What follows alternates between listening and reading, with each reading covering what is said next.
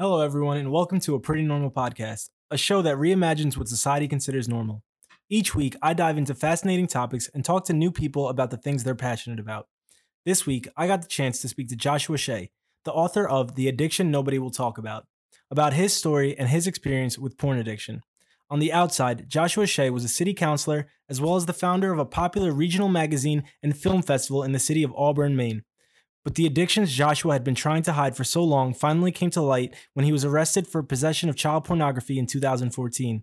Joshua now devotes his time to trying to raise awareness about porn addiction through his books and his website, recoveringpornaddict.com. It's important to note that the Diagnostic Statistical Manual for Psychiatric Disorders for Therapists did not include sexual addiction as a clinical diagnosis. However, not being included in the DSM-5 does not mean it doesn't exist. I wanted to talk to Joshua about his struggle with porn and alcohol and learn more about the events leading up to his high-profile arrest. Enjoy the full interview.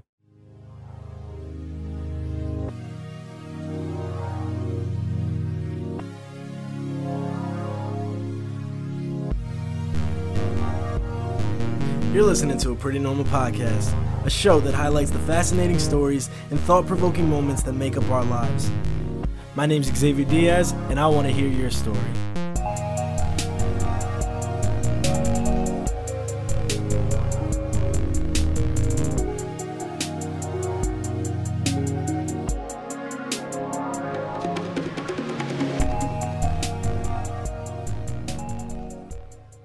So I'm here with Joshua Shea. You are the author of The Addiction Nobody Will Talk About, How I Let My Pornography Addiction Hurt People and Destroy Relationships. I'm really glad that I got in contact with you, and you have a fascinating story from what I was reading and everything I was getting myself caught up on. Could you share your story with the listeners? Right now, I am trying to spread the word about pornography addiction. I believe that if we don't pay attention to it and start to address it, that it could potentially be the next great healthcare crisis in our country. I came to this conclusion on a long journey, which brought me right through addiction. Like most addicts, whether it's pornography or food or drugs or whatever it is, I had abuse when I was young at the hands of a babysitter who took care of me. It was sexual, it was mental, and it was emotional. So while I was being taken care of by her when I was 4, 5, 6 years old, I was developing my coping mechanisms and my survival skills. And really what I developed was just kind of this mantra of say what you need to do to get through the day, do what you need to do to get through the day, just survive till tomorrow. And while that may be a workable plan for a 5-year-old boy, it's really not for a 25-year-old man or 35-year-old man. So anyway, there was this abuse that happened there. And I just kind of, forgot about it, for lack of a better term. I was out of her life and she was out of my life when I was around 8 years old. And I kind of had a bit of a normal upbringing at that point. My parents were both elementary school teachers. They knew nothing about what happened at that house. And I never told them. When I was about 11, 12 years old, for the first time ever, I saw hardcore pornography. A cousin of mine had a couple of Hustler or Penthouse magazines, and almost instantaneously, I knew that I had found something special. It's hard to explain. It was like a surge of energy. It was adrenaline. I know it was dopamine. I felt like I had found something that was going to help me get through life. I found something that immediately put me away from the real world. This was to be my new coping mechanism. And the only other time that I've ever felt this was about 3 years later when I was probably 14 years old or so, and I got drunk for the first time at a wedding. And that was when I said, well, gee, does everybody know about this alcohol? This stuff is amazing. I feel great. I'm ready to take on the world. I think this is the way you're supposed to feel regularly. You're not supposed to feel kind of sad and whatever. However I feel, you're supposed to feel like this. So from that point forward, 14, 15 years old, I found a store that would sell me beer. I found a video store that would rent me adult videos. And despite the fact that on the outside, I I think that people in high school and as I started to get older saw a very normal person. They didn't realize that I was, drinking nearly every day or that I was renting adult videos nearly every day. Mhm. I was popular in high school. I was a good student. College and I never quite clicked, but that's because when I was 17, 18 years old, I got a job for the first time at a newspaper as a writer. I just kind of lucked my way into it. And instead of going off to college to learn 4 years how to get the job I had, I figured I'd just stay at the job that I had. I over the next 10, 15 years, was a functional addict. When things got worse in my life, the alcohol and the pornography spiked, and when they were, things were going better, didn't use them as much, but it was still a regular thing, at least a couple times a week, regardless of if, when I'm married, I still did it, had kids, still did it, bought a house, cars, got promotions, no matter what really happened in my life, when I needed to get away from whatever the stress of the day was, there was my pornography. And the pornography definitely was worse than the drinking, especially at that time in my life. Around age 33, 34, I decided, this was going back, 10, 11 years now, I decided that I was going to start a magazine where I lived. I live in Auburn, Maine. It's the second largest population center in Maine after Portland. And I figured if Portland could have one of these lifestyle magazines that talked about dining and the arts and entertainment, I could try to start one in my hometown. And despite the fact that we were in the Great Recession, it was an overnight success. And my 5-year business plan took only about 4 months to achieve, which is a great problem to have, but it's still a problem. And it was one of those things I wasn't equipped to deal with. However, I'm able to hide the fact that I'm not a good businessman when there's a ton of money coming in, because money solves those kinds of problems. Nice. However, about 4 years down the road, we're now into 2013, early 2013, I start to notice that our revenues are plateauing and even starting to fall a little bit, yet our expenses are still going up. And I didn't know exactly what to do. So after a few months of not knowing what to do, after a little while and seeing that, we need to get something done within the next 6 to 12 months or else we're going to be in some real trouble, I made the absolute horrible decision, and this is where the story, takes its big turn, is that I decided to pull myself off of my bipolar medication that I'd been taking since I was 20, 21 years old. And I thought that explained, the stress and pressure of being younger, was just that it was undiagnosed bipolar. And I remember in my early 20s having somewhat romanticized my manic energy, having somewhat romanticized the creativity that I had, because this was 15 years after I hadn't been on medication. So I decided to pull myself off of the meds, thinking that I could save my business if I tapped into that creativity I used to have, if I tapped into that manic energy I used to have. Unfortunately, within, probably a couple weeks of pulling myself off the pills, my drinking increased, by 500%. I was drinking before I went to work. I had a liquid lunch. I made sure that all of our afternoon meetings were happy hour kind of meetings. And then at home, after the wife and kids went to bed, there I was, hard with the Red Bull and tequila. And then the same thing simultaneously was happening with my porn addiction, where I had obviously by this point made the transition over to the internet, but no longer was just looking at videos on a screen good for me, good enough for me. Like any addiction, it has to escalate, both with how much you use and what it is you use. So I made the jump over to chat rooms, and I figured out how to get women to essentially take off their clothes for me. It was, they thought they were looking at me. They were looking at a video of a much better looking younger guy. And I would just manipulate them with the information that I learned and do research on them and then kind of bend them to my will. And with the fact that my business was falling apart, with the fact that my relationships with my family wasn't good at the time, the alcohol was really going bad. I had only 2-3 hours of sleep at night at that point. I wasn't caring about my hygiene. And on top of this all, I started having these strange memories that went back to that house when I was a kid. And it was the first time any of those memories had ever come up. So I had all this stuff happening at the same time. And it was extremely hard to deal with. And then on the morning of March 20th, 2014, I saw 2 unmarked cars and a van drive up to my house. And, if you've watched any cop shows from the 70s or 80s, you know exactly what unmarked cars look like. Yeah. And they pulled up to my house, and I thought to myself, well, why are the cops here? Is somebody dead? Why did they send this many? This is kind of weird. And I got to the door, and he had a search warrant in his hand, and I was able to make out enough of the words that I could tell why they were there. And he told me that of the women that I talked to online, that they believed one of them was underage. And I started to do an interview with them, handed over my computer right then and there.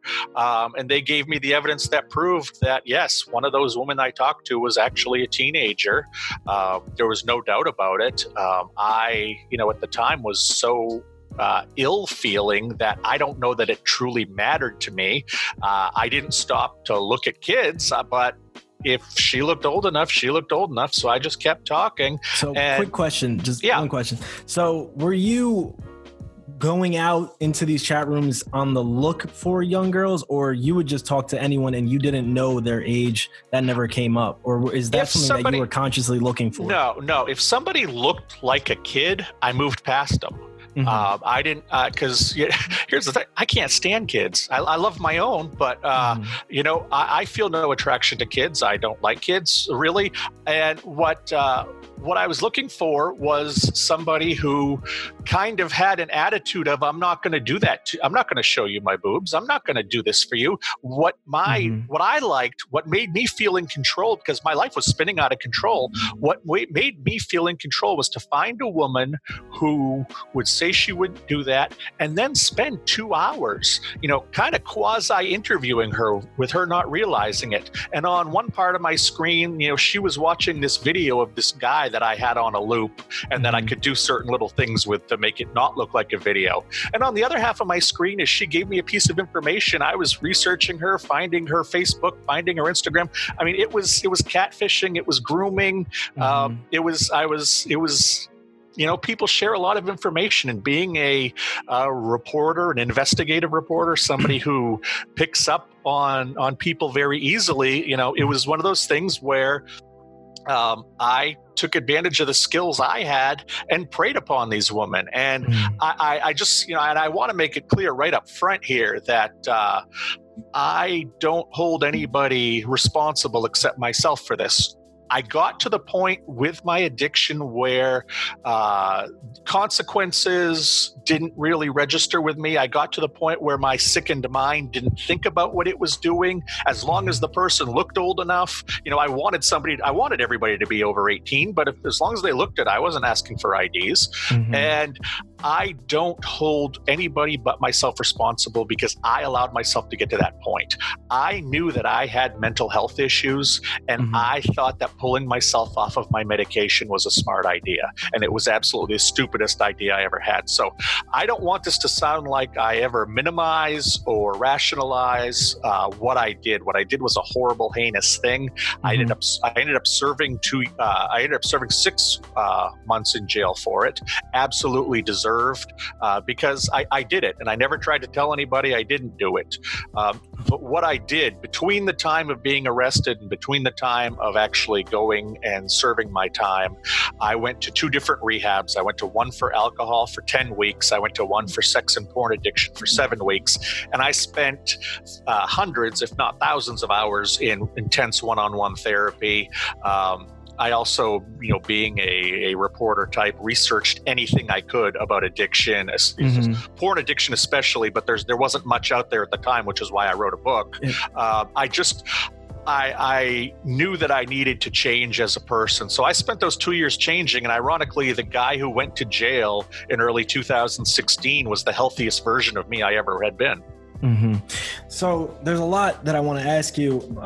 First, I think it's an important part of your story also to let listeners know that you were on the city council at this point, correct?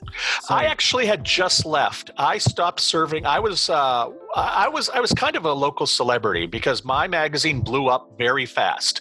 About a year and a half after the magazine blew up, I started a film festival for the region, thinking it would be a good tie-in with the magazine, but it became its own other monster and became one of the biggest film festivals in northern New England, which drew people from and attention from around the world. On top of that, my ego was kind of being blown out of proportion because of all these successes for the first time in my life. And I decided, what does this area need? It needs more of me. So I ran for the city council of my city of Auburn, and I served a 2-year term.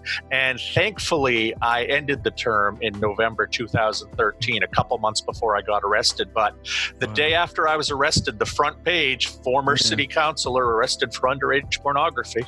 I can imagine this was extremely public in your area, and Maine is not a very big, very populous state. So no, it's we have only a couple news stations, and they were all at my house in their news vans that day. The newspapers were here. I was, after my wife bailed me out of jail, I went back to my office to collect a few things and to tell them that I wouldn't be there for a while. I figured, maybe this would blow over a bit in a couple of weeks. Horribly wrong about that. No way. But when I got there, I was only in the sheriff's office for about 45 minutes. It really wasn't, a long drawn out thing. And my office was right around the corner, coincidentally. And when I got there, one of the designers for the magazine said, "What did you do?" And I was like, "Well, what do you mean?" And he said, "It's already all over Facebook. It's already all over the wire." Well, what happened was, the moment that I was arrested, the state police, because of my kind of public stature, they decided to have a press release ready and sent it out as I was being arrested. So it had already been out in the world for an hour. So the newspaper had already been over to the office to find out what had happened. And when my wife drove me home, there was already a news van in front of our house. This blew up. It didn't take more than an hour for this to blow up. Yeah, so you can't even let your family know about the situation before they find out through the public. That's really crazy. Well, what were things like when you made that phone call to your wife saying that you had been arrested? I was in so much shock at the time. I was calm because I knew that this was my chance to get better almost immediately. I mean, when they showed up at the door, I was like, "Oh my God, my life's about to change for the worse forever." Mm-hmm. But after talking with them for 30, 40 minutes, I kind of came to the conclusion that I don't know what's coming next, but it can't be bad. There's so much light in my life that's bad right now. It can't get worse. I mean, this is worse, but it can't get more worse. So I called her, the officer who arrested me. He let me sit in the front seat with him, and he gave me my phone as we were going over to the sheriff's office. And I don't know if that's normal or I was just a model arrestee or whatever it is.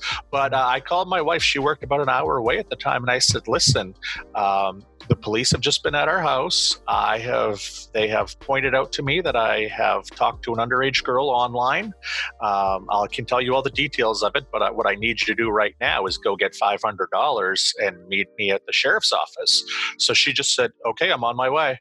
And that's amazing. There's not a lot of wives that would do that. No. I mean, it's just, and about an hour later, she got the money, she got there, and they did all the processing they needed to do. And then they told me, your wife is outside in the car if you want to go see her. And then I got in the car and I said, before you talk, mm-hmm. I'm not going to ask. I'm not going to beg. I'm not going to defend. If you want to divorce, I get it. You can have the house. You can have the kids. You can have the cars. I'm in no position to say anything here. It can all be yours. I won't fight you on anything. And she looked at me and she just said, "Was it a little kid?" And I said, No, it was a teenage girl. And I didn't, quite know it at the time. And she says, "Okay, well, you've been really sick lately, and we've seen you be sick lately. So let's try to get through this, and let's see what we can do." And I think that was also the fact, we had two kids at the time. My son was, must have been 8 at the time, and my daughter was 12 or 13. Her mama bear instincts kicked in, and I think her just compassionate, taking care of people instincts kicked in. And thank God for that. We obviously did go through a lot with the betrayal trauma, and both having to do. She had to do just as much therapy as I did, or not as much, but she also ended up gaining a ton of weight at the end of my sickness. And then as I started to go through the legal situation, she kept gaining weight because it was very stressful. It wasn't until I was at my second rehab that she went and got herself into a bariatric program at the local hospital. So she ended up having the gastric sleeve, and she ended up losing, over 100 pounds. And that was part of her recovery, because they always say, if you're around an addict, the people who are around an addict get sick too, and they need recovery as well. So she needed that, just as much as I did. And I infected the house. Thankfully, the kids were much more resilient than I thought they might be. And today, 6 years later, they're not showing any major signs of problems or anything, fallout from that. So, hopefully that keeps happening, and that I didn't screw them up with this situation. But yeah, I just look at, for instance, my parents. My parents went from being told, "You must be so proud. Your son is a city councilor. You must be so proud of this magazine." And, "Oh, we knew Josh was destined for great things when he was little," to, "Oh my God, did he really do it?" Yeah. And that's what they had to face in public for quite a while after that. So I made life awkward, uncomfortable, and scary for the people who were absolutely closest to me. And that's still one of the things that I feel the most shame about. Mm-hmm. Well, do you think you would have gotten help if you didn't get arrested? Do you foresee a situation where you would have came forward and looked for help if you hadn't been arrested? Honestly, I don't think so. I think that I would be dead now. Either I would have drunk drove into a house or something, because statistically, the drinking and driving should have got me so much more than the porn should have got me. As a matter of fact, when I knew the DA quite well, and he said to me, "Josh, I got to tell you, only 1 out of 100 guys who do what you did online get caught. You're just the one." And so, it was rare. It was a long shot that it was the porn that was going to get me. But I was getting into such a depressed place. My company would have gone out of business. I don't know what would have happened then. I was, starting to not think about using my bipolar meds, but, somebody had just a few days before I was nabbed, somebody started telling me about, where I could pick up amphetamines to keep myself awake, because I couldn't do that. So I don't know where things would have led, but I do know that if my parents and my wife had sat me down, and they didn't really know about the porn addiction or the level of the porn addiction at that point, but if my wife and parents and my coworkers had sat me down and tried to do an intervention for alcohol or whatever, I would have laughed at them and left the room. I needed something like the police to come in to just bulldoze my entire life. That night, the night that I was arrested, or the day that I was arrested, later that night, I got a phone call from the one of the 3 people who owned the magazine with me. Well, I ran it day to day. I was only 1/4 owner. They called me and said that they didn't know what was going to happen to the magazine, but I was fired. And that was the best news that I heard all day. That was a huge weight lifted off my shoulders right there, because it meant I wasn't going to have to shepherd this thing through falling apart. It was one of these things where it really did. It leveled my life, and I don't know otherwise how I could have stopped drinking, how I could have stopped the porn, how I could have got the help that I would only be able to get in rehab, how I would start to build the bridges back with my family, how I would start to see a professional to figure out what these memories were I was having. I can't imagine all that coming together unless the law got involved. And it's cheesy and trite to say, but it is like those officers were almost angels angels at the door. And I talked to the arresting officer a few years later, and he said, I remember you. And when we were driving you to the station, I don't know if you remember, but I said to you, you're one of the calmest guys I've ever met. And you said, well, I know that this in the long run is going to be a good thing. And he said, clearly in the long run, it has been a good thing. And, how anything could have resulted in a better outcome than the law, I don't know. Well, so you clearly had a lot of things going on between the abuse that you suffered at an early age, the alcoholism, mental health issues. So the final consequence was being arrested for the chat rooms that you had with these underage girls. That's what ultimately everything came to. Well, I do want to say it was only one, because just one. Okay. One of the things that I did was, and this is also important to point out to anybody who maybe is a porn addict out there and doing kind of the thing that I was doing. I didn't even use these chat rooms for like sexual gratification.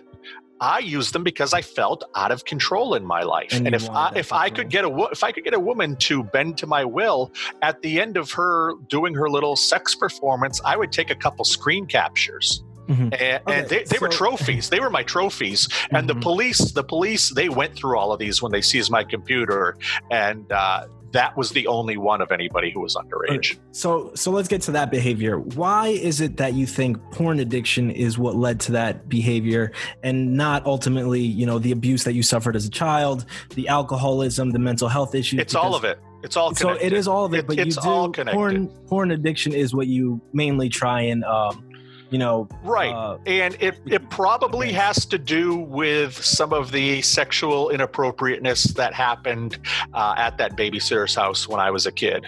I don't recall anything majorly being done to me as far as sexual goes, but I did see things being done to other kids. I was put in, she did have adult films or R-rated films that were very sexual in nature playing on the TV all the time. She brought me and my brother into a room once to look at a little girl's vagina and touch it so we could see how it was different than us. There was an incident with her older daughter who was 19 or 20 who, showed me her breasts at one time and let me touch them, which, I thought was the greatest thing in the world. So, while I wasn't, raped or anything or even molested, I had all of these weird sexual things happen at this place. And the thing that also played into that was that my parents were very conservative Christian types who I could watch Rambo all day long, but I couldn't, if a girl had cleavage on TV, we changed the channel. So I got these very confused, mixed messages when I was a kid about this stuff. And I think that played into the fact of why I went towards porn addiction.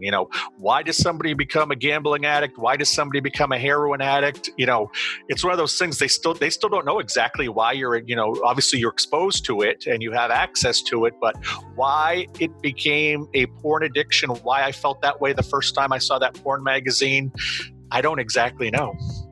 So the Diagnostic Statistical Manual for Psychiatric Disorders, aka the DSM-5, which is the manual for psychology, they don't list porn addiction as an actual, clinical diagnosis. Right. And two of the reasons that they say this is because it's from lack of research and then lack of an agreed upon list of systematic behaviors. So what are some of the symptoms of a porn addict? How can you tell if someone's actually a porn addict? Okay, well, you've got three, and this is with, this is specific to porn addiction, but there are always three, sections of addiction. There were the early warning signs, the ongoing signs, and the critical signs. Starting with the early warning signs, with pornography, you've got somebody starting to lie about their use, keeping secrets, covering it up. If anybody questions them about it, they get a little upset. They get a little angry. They're trying to hide it. They don't want to be confronted about it.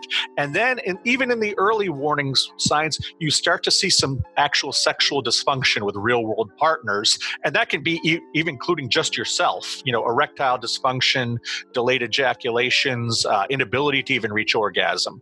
Those are the early warning signs where a lot of people don't quite recognize they're becoming addicted, and it's hard to see it in someone else. Ongoing signs is where other people may pick up to it, and where the actual addict starts to realize they have an addiction. When you're talking about this section of addiction, this is the escalating amounts of time being spent on porn use. A lot of addicts report that they would lose hours and even days to looking at pornography and not recognize that, gee, I've been sitting here for 6 hours looking at this. These types of people, when they're in the ongoing stages, they have an inability to form real lasting social bonds, real intimacy within their romantic relationships. You also start to see depression, shame, isolation, and you also relationships that existed prior to the addiction taking over, those tend to start to fall apart. And they're ultimately, before they make a move into the critical section of addiction, they start to lose interest in non-porn activities, work, school, hanging out with friends, exercise, whatever it is they did other than the porn. Their mind becomes fixated on the porn, and their day starts to become all about when they can get that fix of the porn. Now, the critical part, which I would say that, when I took myself off of my bipolar meds, that's when I really entered the critical phase. And that's when you see the viewing of more intense and really even bizarre content.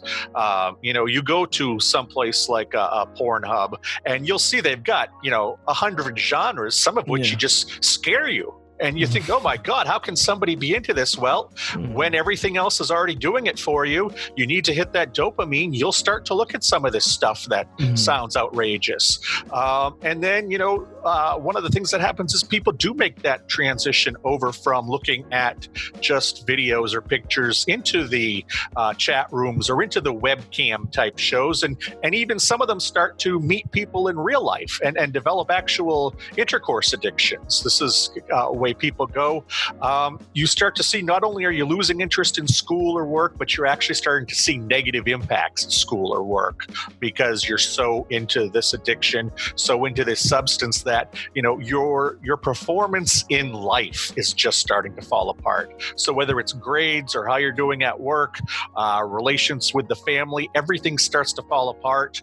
This is also when you start to make a lot of promises to yourself because you recognize that things aren't going well. You recognize that things are falling apart. So you start making promises to yourself that you're going to use less, or you're going to not do it this night or that night. And you find that uniformly, you can't keep these promises to yourself. The person who's an average drinker can say, well, I'll only go out and I'll drink on Saturday. And they're able to do that.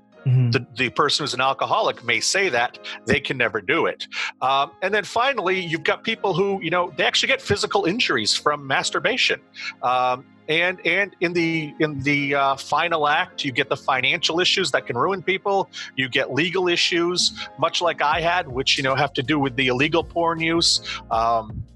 And that's really it. It's a staircase going up, and it escalates, and that's really the case with all addictions, and that's why you have to be on the lookout for it. So if you see somebody falling into these ongoing and critical signs, you got to tell them that they need some help. So two questions. You mentioned alcohol. Do you think someone can be a casual porn viewer and not be an addict the same way someone, certain people can be casual drinkers, but not alcoholics? In theory, and this is not saying anything about the content of pornography itself, because I am anti-pornography at this point, but realistically, scientifically, I can go to a casino and I can blow $50 and then I leave and I don't care. Or I can go to a casino and win $50 and then I leave, I don't care. I don't have that gambling gene. Yet I've seen people, and I know people who are, absolutely horrible gamblers and have ruined their lives because of gambling. They don't have a porn problem. It's one of these things where, yes, I think that you can attach, short of some of these drugs like meth or heroin or fentanyl that will actually cause a chemical, physical reaction beyond the brain chemistry in your body that can kill you. I think that most of these addictions that people have, I think most people do have the ability to control them. I'm able to have one piece of cake. Somebody who's a food addict has to have the rest of the cake. Why? I don't know why that's their thing, but I can eat in moderation. I can gamble in moderation, but I can't drink in moderation. I can't look at porn in moderation. I've never been interested in playing video games for the last 30 years.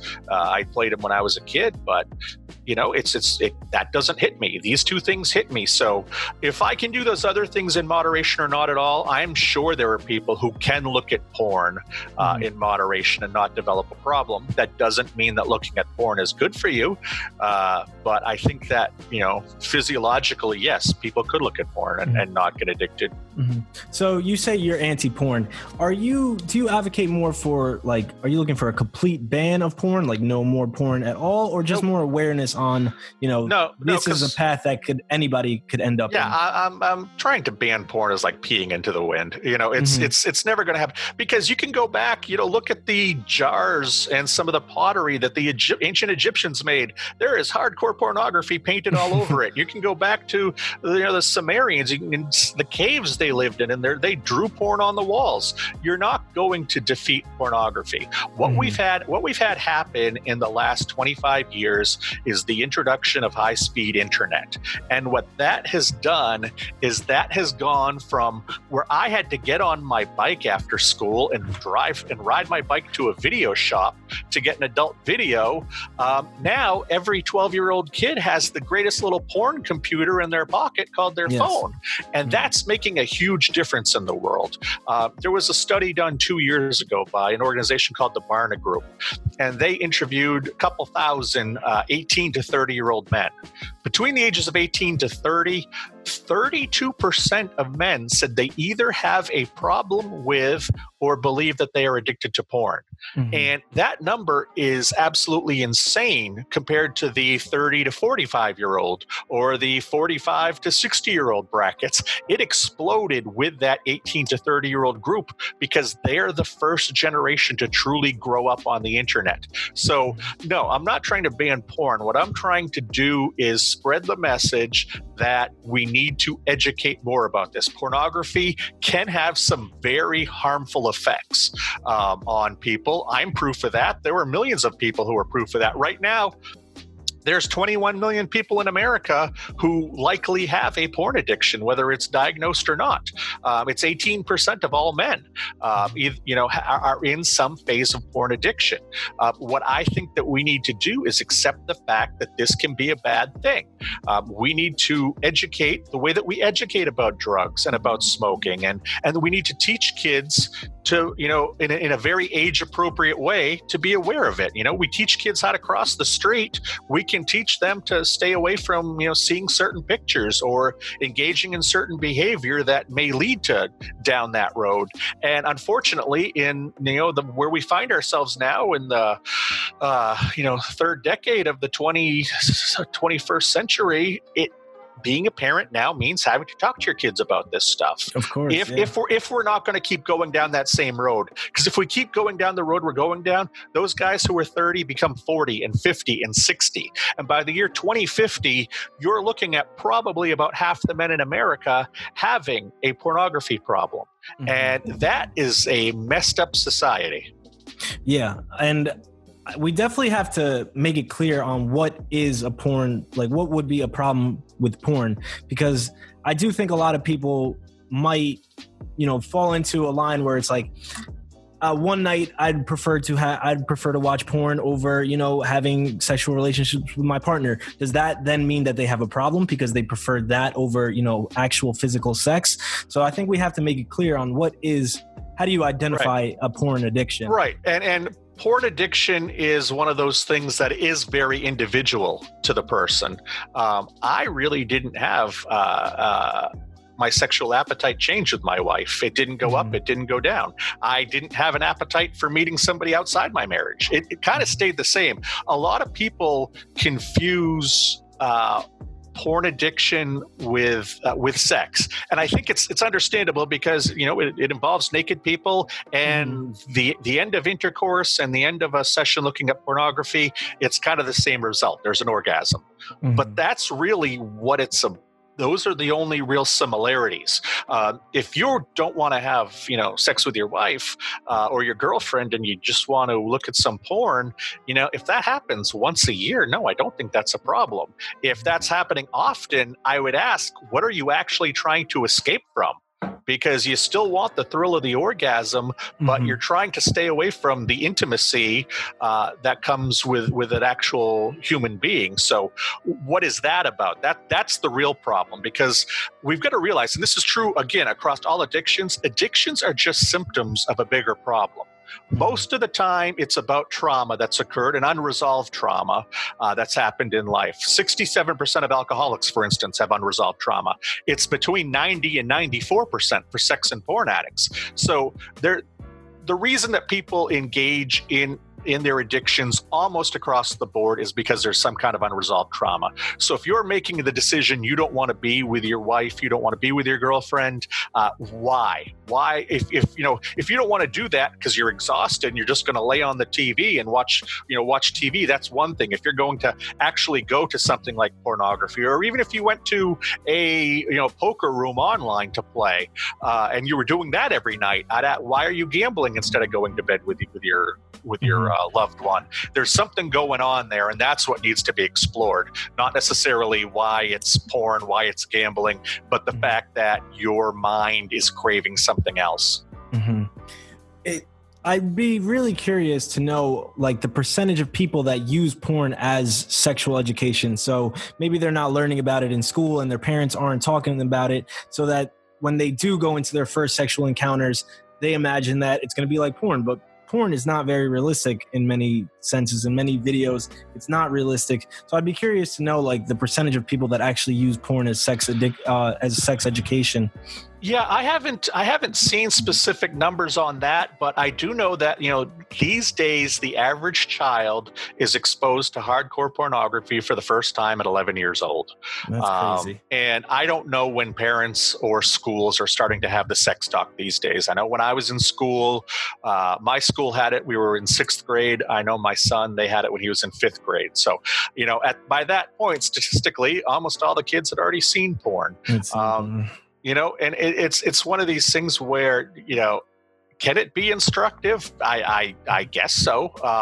But I also don't think that the average 14 or 15-year-old is stupid enough to think that that's what porn is like. I mean, I don't think any pizza guys or tennis instructors get into that line of work because they saw the movies. I don't think that's why they do it. So that's one of the things that I actually also I try to talk about with people is that, we try to fight pornography, or there are all these stereotypes about pornography, and I think most of them are stupid because I don't think that they're true. I don't think that people are necessarily learning about sex because of pornography, or that's where they go to learn about pornography, and they're getting a twisted message because porn is just twisted. I think the average person can absolutely recognize that. It's much like the argument people make. Well, the people who work in porn are all depressed and all have rotten lives, and they're doing it because they're addicted to drugs. And the fact is, there's a lot of them who aren't and have gone on record saying they're not. And there are a lot of them who are. But that's not stopping anybody from using. Why? Because walk into a Buffalo Wild Wings or an Applebee's, you're going to find people in the kitchen who are using drugs, who are depressed, who had rotten lives. The porn industry doesn't have this hold on being depressed in the workplace. It's all over the world. So these kinds of arguments that we've been making for decades about why you shouldn't look at porn or how porn is used and will warp you, I don't think I don't think most of them actually hold a lot of water. I think that the problem is that for a certain piece of the population, they want to or they need to use pornography to escape, like I did. And it's easier than ever to get at it.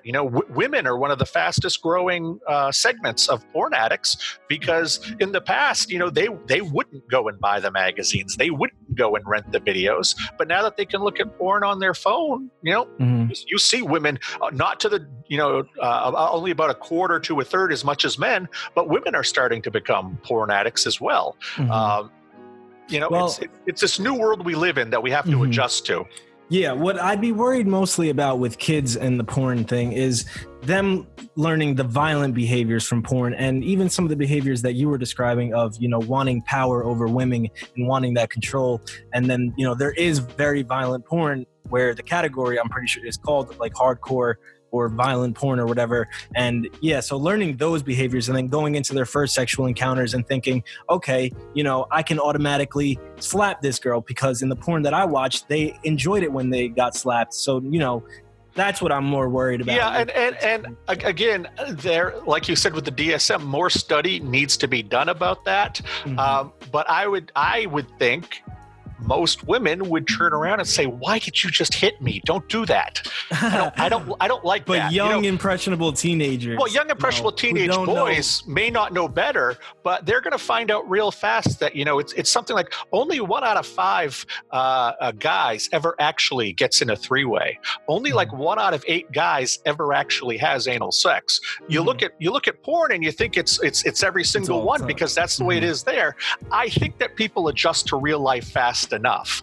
And again, I think that we sometimes get conflated in some of these arguments about what does the non-addict who is exposed to porn, yeah, it's not a good thing. That's why I'm anti-porn. It always objectifies. There's no reason to watch porn other than objectification. So I'm not for it, but I think that 80% of men under the age of 30 look at pornography at least once a month.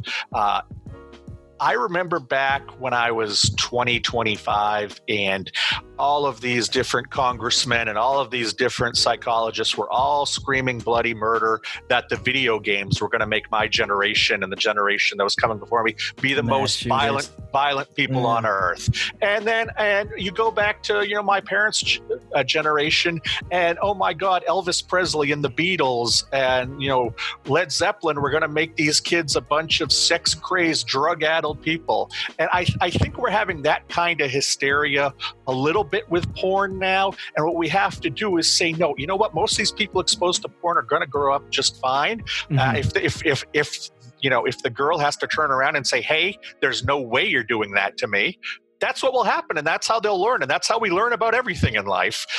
These aren't necessarily the people who are going to end up as addicts. We have to make sure that there's the education out there that they grow up with, much like we grow up with education now about smoking or drinking or drugs.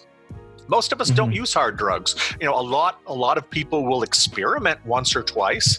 Almost all of us are told, as kids, don't smoke, and almost all of us try a cigarette somewhere along the way, but we don't end up as smokers because we were taught not to be smokers. And I think that if we can teach our kids not to be avid porn users and to be careful of pornography, it'll end up the same. You're always going to have some addicts. You're always going to have people who recreationally use, but I think that we can have an impact on these scary statistics if we begin teaching our kids early on and having age-appropriate conversations that they really need to be careful and shouldn't necessarily use this stuff. Yes, I agree. So I want to get to part of what makes your story so fascinating is that you went through all this and you were able to bounce back, and you now are an author, and you, I know, ghostwrite for some clients as well. A lot of people wouldn't be able to come back from, talking to an underage girl online, former city council member, like all of the press and all of that. How did you get your reputation back? How did you get your trust back? I don't have it back. I don't have it back at all. I can't. I can. I still choose for the most part not to go out to restaurants in my town because I knew every restaurant owner from running my magazine.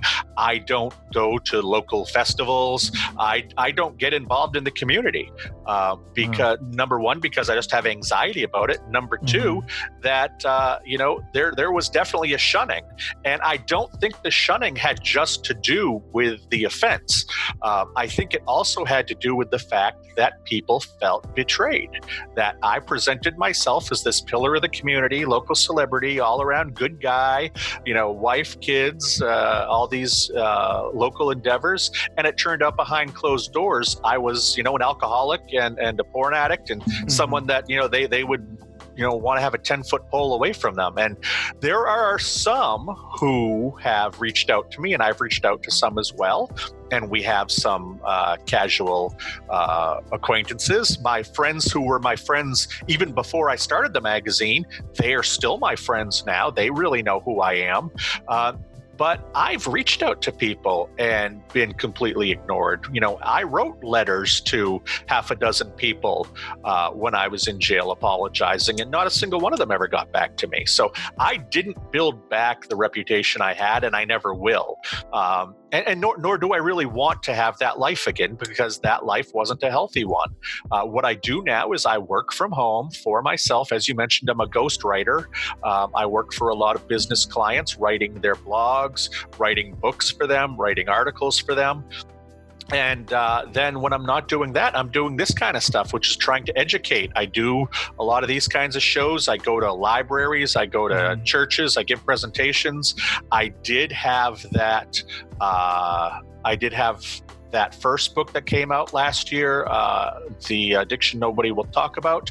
But I also have a new book coming out next month, which is geared towards the partners of porn addicts, because they feel a ton of betrayal when it's discovered that their boyfriend or their husband has done this. So I try to spend a lot of my life educating now and just using my story to say, number one, there's no such thing as a stereotype porn addict. I've met men, I've met women, rich, poor, smart, dumb, every nationality you can imagine. There is no stereotypical porn addict. We think it's this 19-year-old guy who's never kissed a girl in real life, living in his mom's basement. And yeah, they exist, but that's not the only porn addict out there. It's anybody can be one. And I also try to let people know that, who are in porn addiction, that for 99.8% of my porn addiction, I was in that ongoing phase. I never would have gone into chat rooms. I didn't physically cheat on my wife, but I think that's a version of cheating on my wife, doing that. Sure. Emotionally cheating for absolutely, sure. Absolutely. And unfortunately, I did that. And it kills me that I did that, but it kills me even more that I engaged an underage girl, because I would have told you I could never have done either of those things. And I did. And if I can get there, anybody can get there. Somebody who has a porn addiction now listening to this story may be thinking, yeah, he's not me. That's never going to be me. Well, it was more than 20 years before I ended up there. So, if somebody has a porn addiction, they should talk to a therapist, even once, just judge where you're at, figure it out, because, addiction is not something to mess around with, no matter what kind of addiction you have. And I am proof that you can get through it. I've been lucky. My wife has been on my side. My family has been on my side. I did have the resources where I could go to a couple of decent rehabs, but anybody can get through recovery and anybody can get to the other side. And I'm proof of that. And I try to let people know it's possible. Hey, yeah, and everybody should go to therapy. Nothing wrong with therapy. So greatest thing in the world. You've got somebody who is independent of your life, but who is still rooting for you. Yep. And we all need that person in our life. For sure. Where can people get more information about you if they want to learn more? Yeah, all you need to do is head over to my website. It's recoveringpornaddict.com. I talk a lot about my recovery. I tell stories from when I was an addict. There's a resources page. If you think you're an addict and you're looking for some help that you can look into there. There are links to my books if you want to purchase them. It's a nice one-stop shop for everything porn addiction. So again, it's recoveringpornaddict.com. It's incredible to me that you were able to get that domain name. You were able to buy that and that nobody else had that before you. Because here's the thing. My first book is called The Addiction Nobody Will Talk About. Why is it The Addiction Nobody Will Talk About? Because nobody will talk about pornography, despite the fact that almost everybody, especially men, look at it. They won't talk about it. Everybody pretends it's someone else or it's the butt of jokes. And until we're able to talk about pornography, how are we going to be able to talk about pornography addiction? Unfortunately, it's not hard to get a good domain name when it comes to pornography addiction, because there just isn't enough people out there dealing with it. Hey, well, thank you for what you're doing. Thank you for coming on the show. Joshua Shea, the author of The Addiction Nobody Will Talk About, How I Let Pornography Addiction Hurt People and Destroy Relationships. Thank you so much for coming on the show and for sharing your story with me. Thank you very much for having me. I really appreciate it. Thank you to our guest, Joshua Shea, the author of The Addiction Nobody Will Talk About. Thank you for coming on the show and sharing your story with me.